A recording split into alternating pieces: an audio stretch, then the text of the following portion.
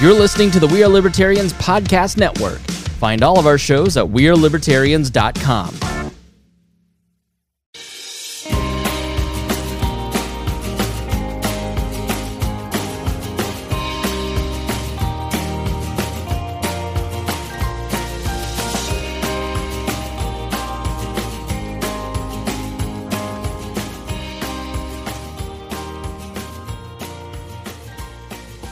And hello, everybody. Welcome back. This is Enemy of My Enemy. I'm Hody. I got Lou. I got Brian. And today we are going to talk about missteps during the COVID era. Before I do that, I did want to say, as promised for the fans, my Chicken Parm You Taste So Good shirt. I am wearing it. Go Broncos. I saw the quote going around this week, and I was like, I have that on a shirt. I will wear it again. It is a worn shirt, you might have noted. I absolutely love it. All right, digging into this here, I am going to, you both take a full 5 minutes to say what you want to say. If I have to take it out or delay the break or whatever, that's fine. I'm going to take my whole time to just read this article from Newsweek that was published this week. It's entitled, "It's Time for the Scientific Community to Admit We Were Wrong About COVID and It Cost Lives." This is, of course, an opinion piece from a seventh-year med student. I want that to be known here. This is an opinion, although I will link the article. In fact, I will do that right now in the comments if you are curious, because I believe it is definitely worth reading. He also, for any sources, like any quotes or anything, any claim he makes where you say, oh, is that really right? He actually links a study to it, or even 2 or 3 studies to it. So definitely worth clicking on this link if there's a fact in this that you want to kind of go further into. That said, I'm just going to read this. As a medical student and researcher, I staunchly supported the efforts of public health authorities when it came to COVID-19. I believe the authorities responded to the greatest public health crisis of our lives with compassion, diligence, and scientific expertise. I was with them when they called for lockdowns, vaccines, and boosters. I was wrong. We in the scientific community were wrong, and it cost lives. I can see now that the scientific community, from the CDC to the WHO to the FDA and their representatives, repeatedly overstated the evidence and misled the public about its own views and policies, including on natural versus artificial immunity, school closures and disease transmission, aerosol spread, mask mandates, and vaccine effectiveness and safety, especially among the young. All of these were scientific mistakes at the time, not in hindsight. Amazingly, some of these obfuscations continue to the present day. But perhaps more important than any individual error was how inherently flawed the overall approach of the scientific community was and continues to be. It was flawed in a way that undermined its efficacy and resulted in thousands, if not millions, of preventable deaths. What we did not properly appreciate is that preferences determine how scientific expertise is used, and that our preferences might be, indeed our preferences were, very different from many of the people that we serve. We created policy based on our preferences, then justified it using data, and we portrayed those opposing our efforts as misguided, ignorant, selfish, and evil. We made science a team sport, and in so doing, we made it no longer science. It became us versus them, and they responded the only way anyone might expect them to, by resisting. We excluded important parts of the population from policy development and castigated critics, which meant that we deployed a monolithic response across an exceptionally diverse nation, forged a society more fractured than ever, and exacerbated longstanding health and economic disparities. Our emotional response and ingrained partnership prevented us from seeing the full impact of our actions on the people we were supposed to serve. We systemically minimized the downsides of the interventions we imposed. We imposed without the input, consent, and recognition of those forced to live with them. In so doing, we violated the autonomy of those who would be most negatively impacted by our policies: the poor, the working class, small business owners, Blacks and Latinos, and children. These populations were overlooked because they were made invisible to us by their systematic exclusion from the dominant corporatized media machine that presumed omniscience. Most of us did not speak up in support of alternative views, and many of us tried to suppress them. When strong scientific voices like world-renowned Stanford professors John Ioannidis, Jay Bhattacharya, And Scott Atlas, or University of California, San Francisco professors Vinay Prasad and Monica Gandhi sounded the alarm on behalf of vulnerable communities. They face severe censure by relentless mobs of critics and detractors in the scientific community, often not on the basis of fact, but solely on the basis of differences in scientific opinion. When former President Trump pointed out the downsides of intervention, we dismissed him publicly as a buffoon. And when Dr. Anthony Fauci opposed Trump and became the hero of the public health community, we gave him our support to do and say whatever he wanted, even when he was wrong. Trump was not remotely perfect, nor were the academic critics of consensus policy. But the scorn that we laid on them was a disaster for public trust in the pandemic response. Our approach alienated large segments of the population from what should have been a national collaborative project. And we paid the price. The rage of those marginalized by the expert class exploded onto and dominated social media. Lacking the scientific lexicon to express their disagreement, many dissidents turned to conspiracy theories and a cottage industry of scientific contortionists to make their case against the expert class consensus that dominated the pandemic mainstream. Labeling this speech misinformation and blaming it on scientific illiteracy and ignorance, the government conspired with big tech to aggressively suppress it, erasing the valid political concerns of the government's opponents. And this despite the fact that pandemic policy was created by a razor-thin sliver of American society who anointed themselves to preside over the working class. Members of academia, government, medicine, journalism, tech, and public health, who are highly educated and privileged. From the comfort of their privilege, this elite prizes paternalism, as opposed to average Americans who laud self-reliance and whose daily lives routinely demand that they reckon with risk. That many of our leaders neglected to consider the lived experience of those across the class divide is unconscionable. Incomprehensible to us. Due to this class divide, we severely judged lockdown critics as lazy, backwards, and even evil. We dismissed as grifters those who represented their interests. We believed misinformation energized the ignorant, and we refused to accept that such people simply had a different, valid point of view. We crafted policy for the people without consulting them. If our public health officials had led with less hubris, the course of the pandemic in the United States might have had a very different outcome with far fewer lost lives. Instead, we have witnessed a massive and ongoing life in America due to distrust of vaccines in the healthcare system, a massive concentration in wealth by already wealthy elites, a rise in suicides and gun violence, especially among the poor, a near doubling of the rate of depression and anxiety disorders, especially among the young, a catastrophic loss of educational attainment among already disadvantaged children, and among those most vulnerable, a massive loss of trust in healthcare, science, scientific authorities, and the political leaders more broadly. My motivation for writing this is simple. It's clear to me that for public trust to be restored in science, scientists should publicly discuss what went right and what went wrong during the pandemic and where we could have done better. It's okay to be wrong and admit where one was wrong and what one learned. That's a central part of the way science works. Yet I fear that too many are too entrenched in groupthink and too afraid to publicly take responsibility to do this. Solving these problems in the long term requires a greater commitment to pluralism and tolerance in our institutions, including the inclusion of critical, if unpopular, votes. Intellectual elitism, credentialism, and classism must end. Restoring trust in public health and our democracy depends on it. That's the end of the article. Lou, I will turn it over to you to give your thoughts on what we messed up on during COVID. We messed up everything. That's it. No. All right. Simple. I think the reason anyone and everyone that was affected in one way or another, whether that was their health or financially, their education, what have you, every aspect of everybody's lives was impacted pretty negatively. And I think where we really messed up as a whole is politicizing this pandemic, and not having any empathy for other people's experiences.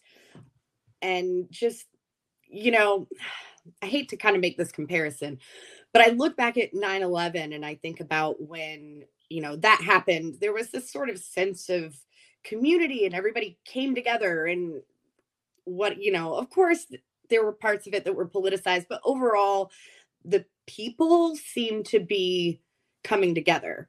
And you got the exact opposite with COVID, which is really unfortunate because I think that's really what we needed.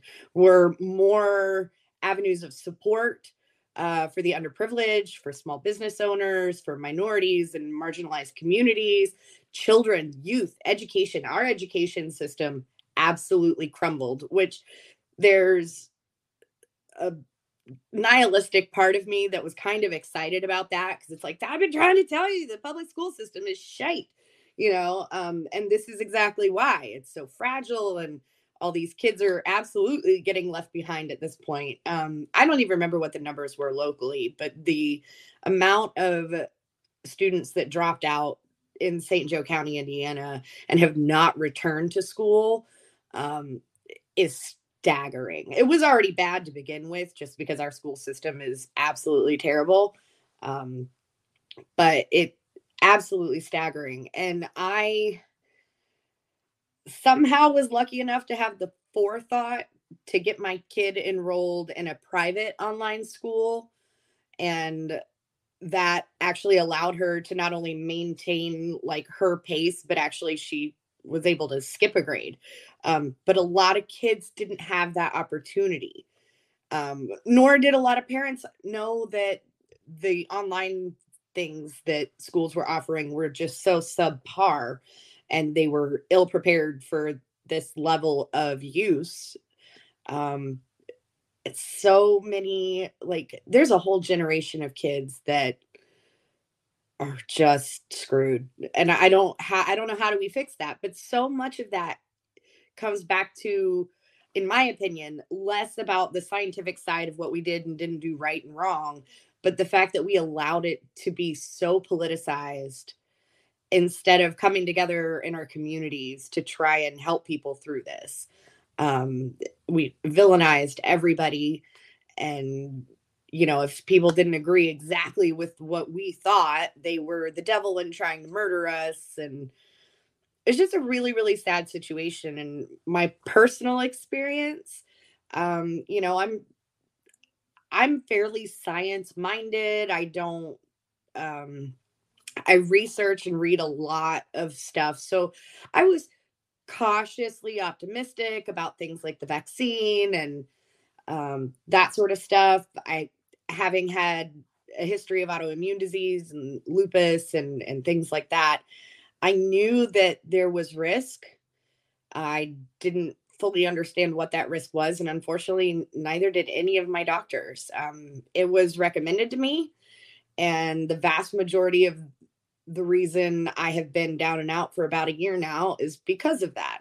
But I also know that I'm one of very, very few outliers that had such drastic reactions, but not few enough to call it totally safe. And I think a lot of things were rushed. There was a lot of fear.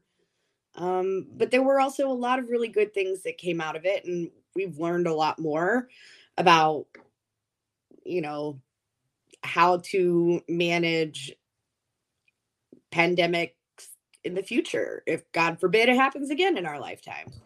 But I'm happy at this point to see that we are rapidly, I think if we get through fall this year, we are looking at endemic levels. Like, hospitals are now looking at 0 to 4 cases a day, and they're significantly milder, just as, scientific models always kind of predict the way that viruses evolve, is they become easier spread, but less deadly, less intense, because viruses, just like a parasite, their intention isn't to kill their host. They want the host to live longer, right?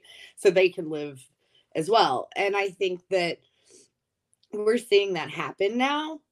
There were a lot of mistakes made in every aspect of life, personally, politically, education, jobs. God, our small business took a massive hit, and we are extremely lucky that we still have doors open.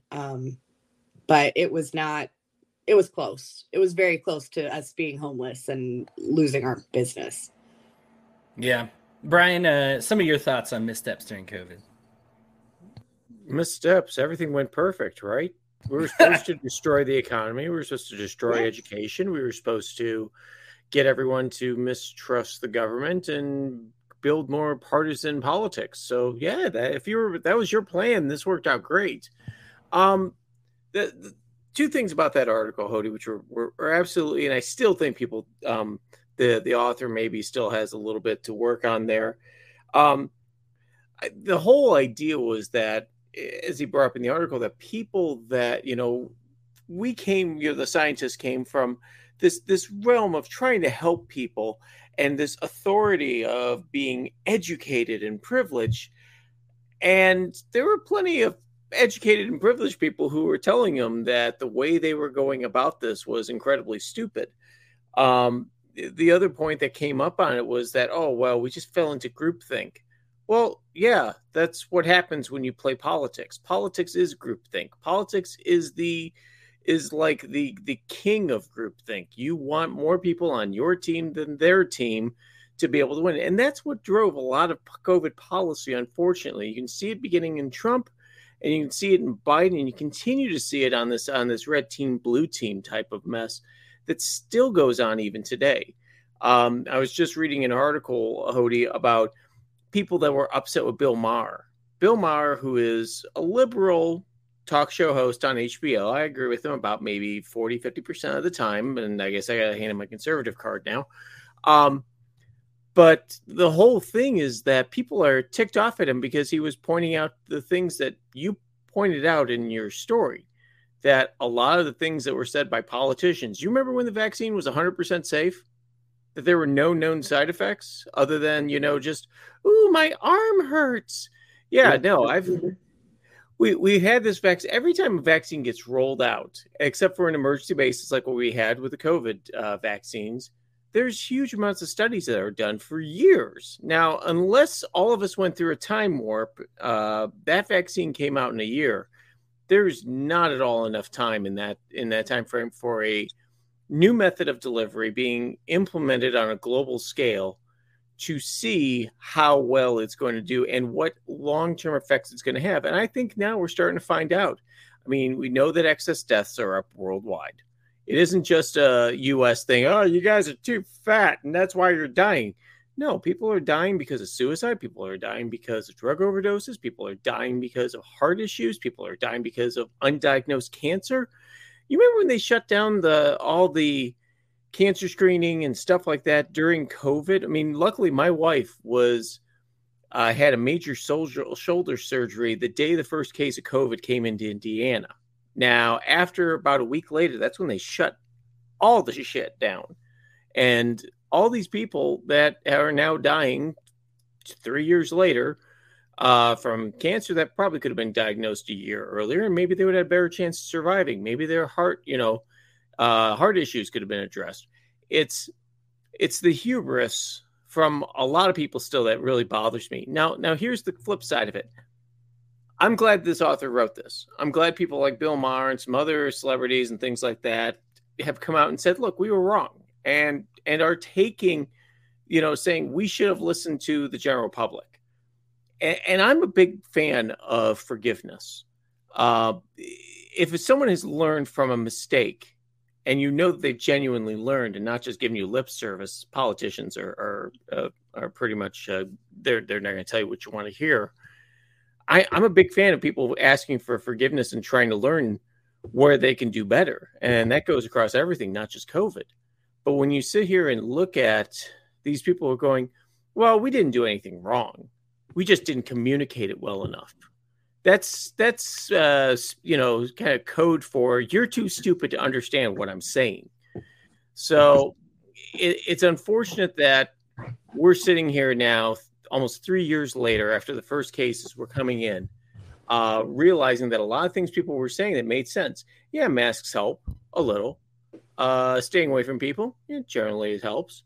Sending people home to work, that kind of helps too. Sending kids home, that really wasn't that great when you look at what the impacts were on all of the schools and the kids and the psychological issues.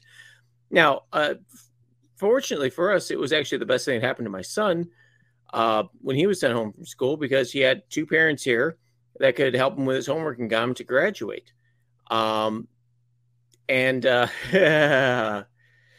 Excess follow the rise of the COVID virus. I can safely say this.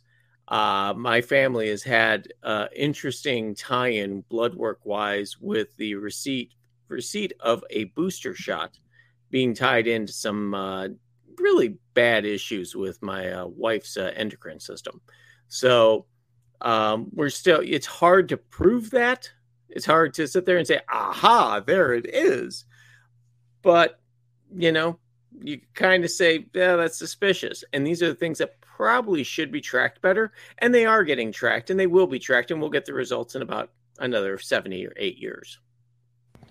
Cool. We are going to take a brief break, and then we're going to be back for just a couple minutes of conversation as we kind of talk amongst each other about the past, what happens in the future. Hang on 1 second. We will be right back. Thanks so much for hanging on through the break, everybody. I appreciate your patience there. I forfeited all of my time to that stupid doctor, so I'm going to go ahead and give a couple of. I'm going to go ahead and give a couple of my notes now. No, I mean, I wouldn't have read the article if I didn't think it was well written. He had made some good points. Yes. I say that sarcastically.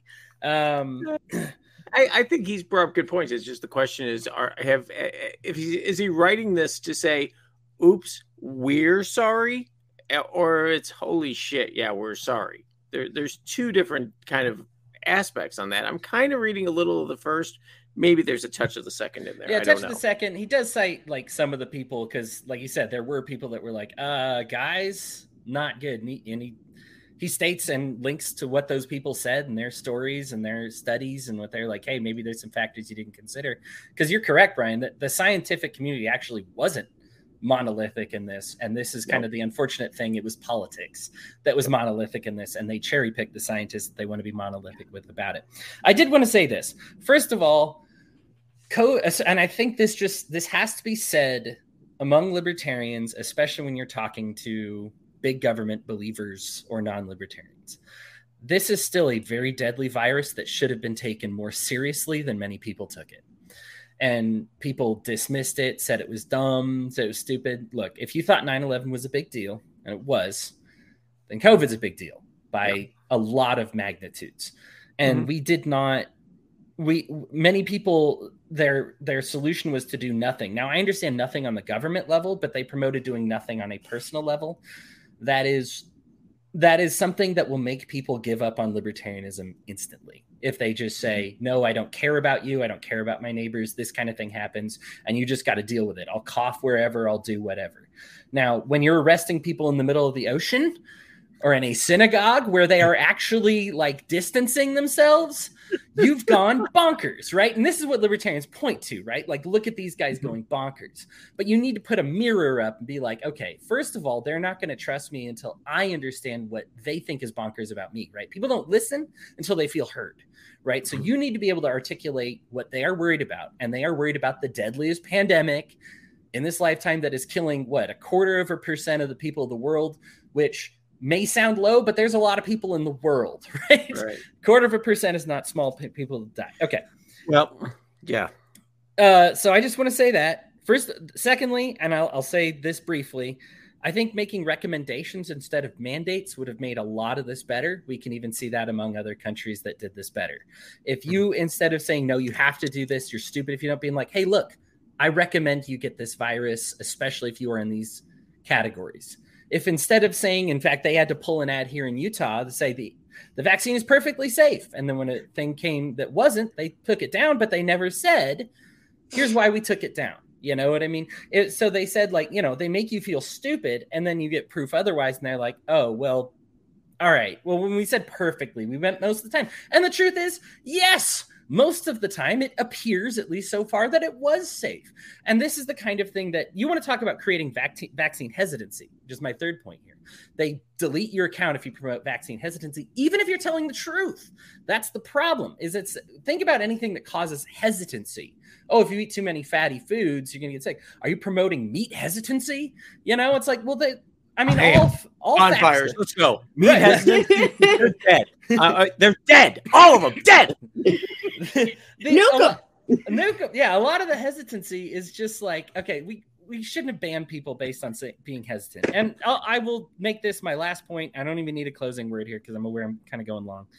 But a lot of when you look at our mistakes happened not during the pandemic, but before. We set the placemat.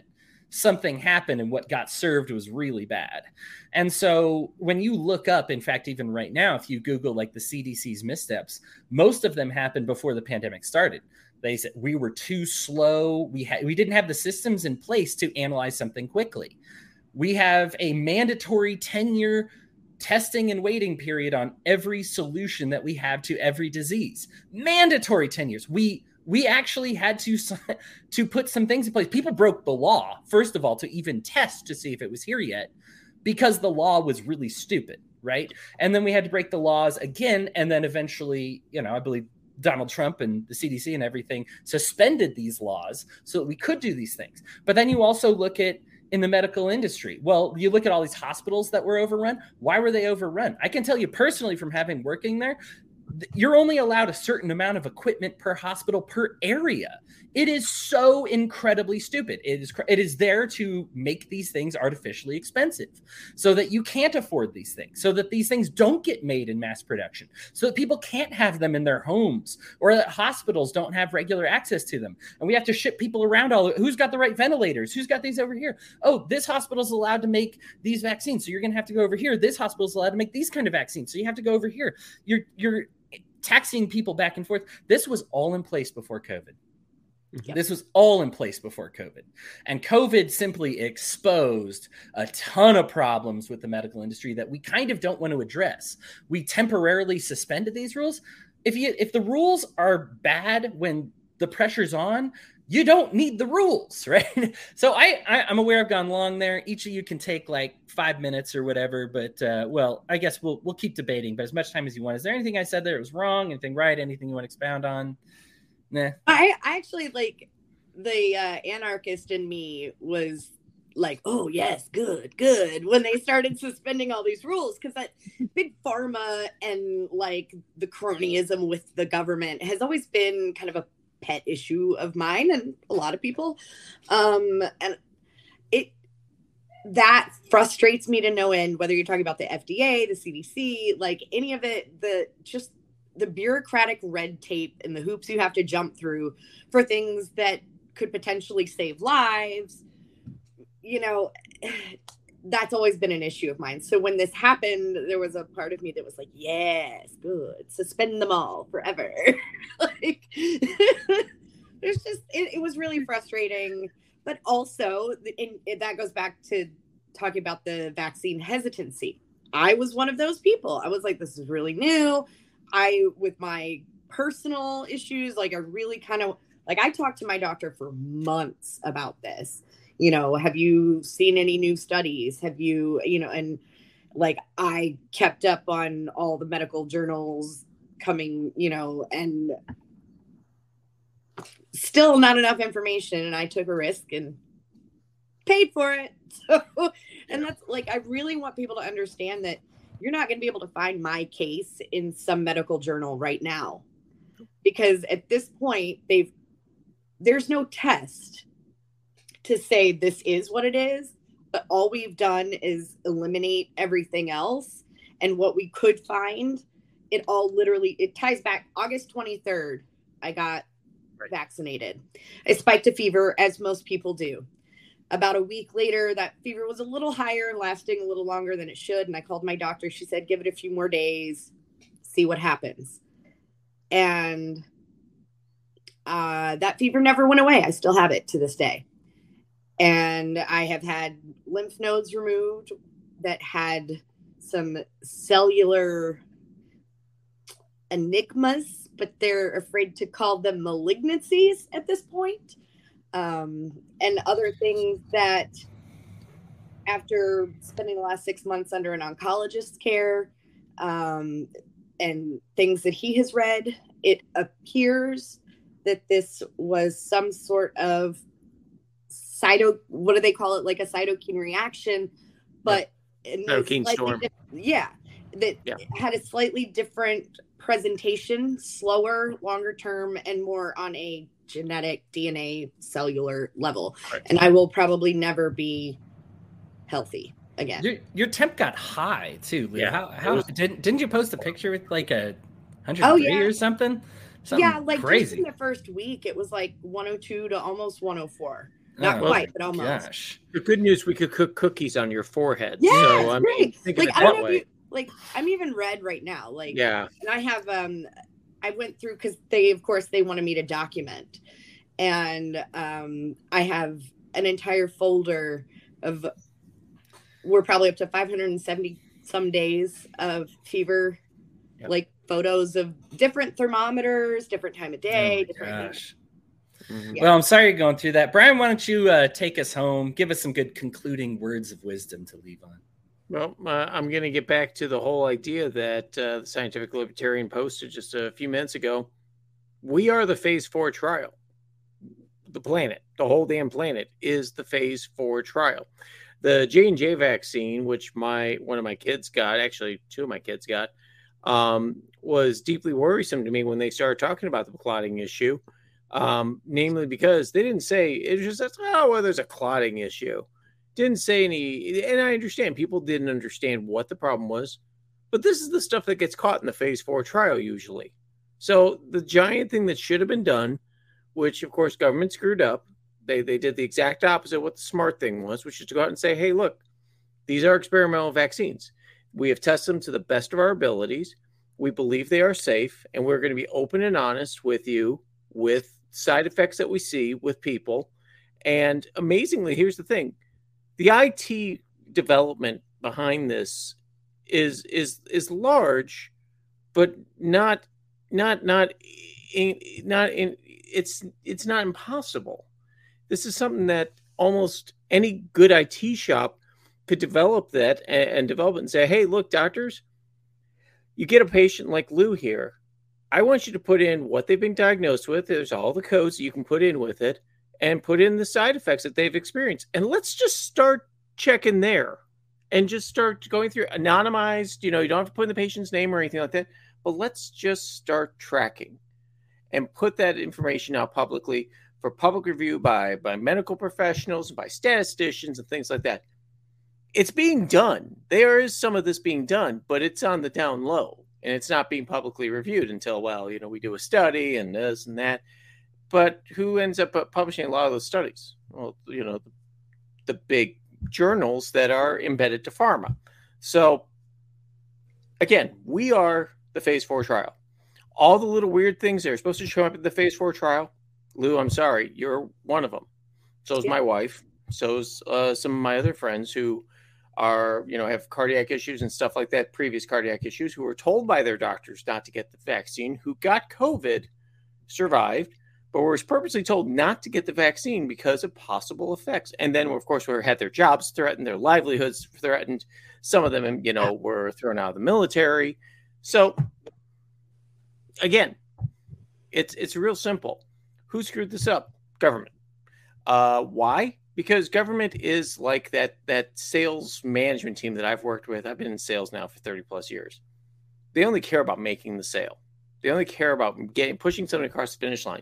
And if that's going on TV and telling you this thing is 100% safe, and anyone who questions that its safety is an anti-science denier and probably wants to do naughty things to your chihuahua. So, and these are the kind of people that are out there. But this gets back to politicians who master in groupthink. And they thought, if we just bully the shit out of the populace, they'll all go do it. And they did for a little while until people started going, hey, there's this thing called the internet, and we could start looking at alternative views. Everyone was cast aside who had any questions, was castigated as an idiot.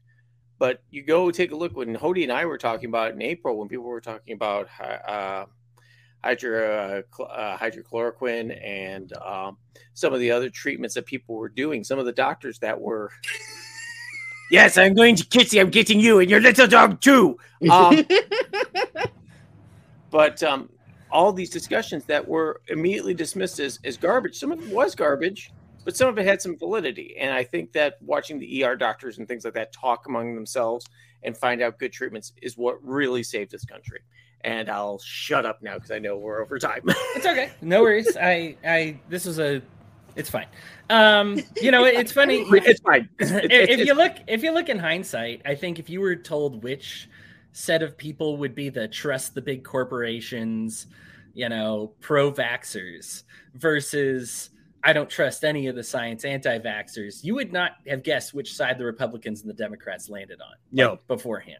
That's how politicized this was. It was just kind of like, whoa, this kind of flipped, right? And I've always been pretty pro-vax. Me too. Yeah, I mean, I have no problems with it. My kid's vaccinated. I still to this day tell people you have to weigh your own options and your own health and talk to your doctor. It's a you decision. Because I took my time and I still made a mistake, but that was me. Yeah. There you go. Using logic, reasoning, common sense. Right. Just because I had a bad experience doesn't mean it's a bad experience for everyone. Right. And I'm sure that vaccine absolutely saved a lot of people. I don't doubt that a bit. Right. But it's hurting people too. And we have to stop ignoring that. Right. And go ahead, Brian. I was going to say, the thing is, this COVID of 2020 is not COVID of 2023. Yeah. Correct. It really isn't. So, yeah. And which is what was said at the beginning. Remember when they were telling us, it's going to get worse. The vaccine only gets worse. And we go, and the entire development of human history, what happens is it's really bad, and then it gets more contagious and less deadly. Because if it gets really bad and really deadly, then it's like Ebola, and it just goes, and everybody's dead in time. So right, and then it can't even spread. Right. I think one of the tough things about this to me is we have to trust scientists. Now, I know that sounds controversial, but the thing is, we're not all scientists, right? I don't know enough. I'm not a virologist. I haven't done the necessary 16 years of research it takes to even be respected in that field. So the problem then comes is I have to trust people. This happened. I make this comparison. I think I've done it on the show before, but I think it's a fair one. Climate change, right? When somebody says the world's going to end in 10 years and New York's going to be entirely underwater, and they know everything. They know so much more than me. These people have dedicated their lives to weather analysis and meteorology, right? These people who know infinitely more than me. And then they are wildly incorrect. And then what happens? What's the pushback? Well, then climate change is false, you lying sack it. Right. Then you get this, and this is really what I think that the person is pushing, because clearly this person still believes in, this is not a libertarian, by the way. This is somebody who believes in public education. They believe in the vaccines. They believe in trusting the healthcare system, right? And they're talking about how to fix these things. The issue is that I have to trust somebody. I don't know enough. Right. This is why it's such a big, for me, it's like a really big breach of trust when your pastor gets up there, because I'm in theology, right? That actually is an area of study. And for me, it's like not everybody has the time to do all this. This is why we specialize as things, as human beings, right? This is the beauty of, I'd say it, capitalism and individualism, right? Where we each find our place in this society. And I say, this is me. This is where and I will provide so much of goodness in this area, but I don't have time to provide goodness in every area. I don't have enough time to know everything. I can't. So I count on other people for that. And it creates this machine where if we're all doing what we're best at, then things works well. What gunks up the machine? Somebody who claims, who has that expertise, who we have to trust, who then betrays that trust. And then everything gets messed up, right? If I'm a theology person, I get up there and I start preaching Christian nationalism. That gums up the machine because the Bible is explicitly anti-nationalist, right? It is very anti-nationalist. So if I get up there with 12 years of theological expertise and study and experience, and people need to trust me because not everybody has that time. Not everybody can do that. Then I betrayed their trust, and that messes things up for everybody else because they have no choice but to trust me. And so when they find out on their own, with what limited knowledge they know, that I have lied to them, of course it's going to gum up the machine. This is why Fauci's lies are different than he was just trying to really help out. No, he lied. It's a really big deal. It's a very big deal when somebody you have to trust lies to you because we don't know enough, right? So when these climate change people exaggerate and lie about it, the problem then becomes the pushback. Right? Nobody's going to do it anymore. everybody's going to call you a liar. All of a sudden you get people online. Does anybody actually know anybody who's died of COVID? Does anybody, all these conspiracy theories popped up. And I'm going over here, but I think that this is why it is so critical for us to talk about this and why people feel so violated with that trust. Because not every one person on this planet knows enough. You probably know enough about one thing in life to talk about it with authority. Probably. Maybe 2 or 3 if you are like seriously educated and have dedicated yourselves to a lot of crafts and you don't get any sleep and you're single and you've ignored your family. Maybe 2 or 3. Or you have ADHD and you just rabbit hole and like download hyper-focus for a couple weeks and then lose interest and move on to another topic. But you've downloaded it all. Yeah, I do that. Right. Right. Not an expert on much of anything at all, by the way. But that's the whole thing, is that when you do something big and you want people to believe you, you give them your notes, you give them your data, you give them everything. You sit there and say, here's all the data. And we got to do stuff to redact names and places and stuff like that. But here's the data. If we screwed up, find it. Because I got news for you. This internet is full of very smart people who may not have a degree in virology, but they may have a degree in statistics. They may have a degree in engineering. They may have a degree in something else that's not related to that little facet that you're looking at, or a degree in psychology that will go, shutting schools down is going to break kids. Yes. And there were plenty of psychologists out there, but they're like, oh no, grandma might get it. Well, then you know what? You tell grandma she's got to stay there. Remember, we were all hugging each other in bags and shit. Remember that? Right. Yeah, I'm sure it's pretty easy to tell a 4-year-old, look, you were at school this week. You got to hug grandma through a bag. I'm sorry. You'll be able to tell your grandchildren about it. And you'll probably have some nightmares about the hefty man chasing you down the street. Okay, that's what it is. Right. Now I'm going to have that nightmare. Well, we will learn. Consider these lessons to learn for next time. Everybody, this was episode 49. Next episode is going to be episode 50. We got a good one planned for you. We're going to either talk about like systemic racism or negotiating with Russia. So those two are really closely related, but one of those two is going to be next. It's going to be hot regardless. Lou and Brian, as always, thanks again for coming on, being the awesome co-host that you are. I appreciate it. I will talk to you all later, and toodaloo.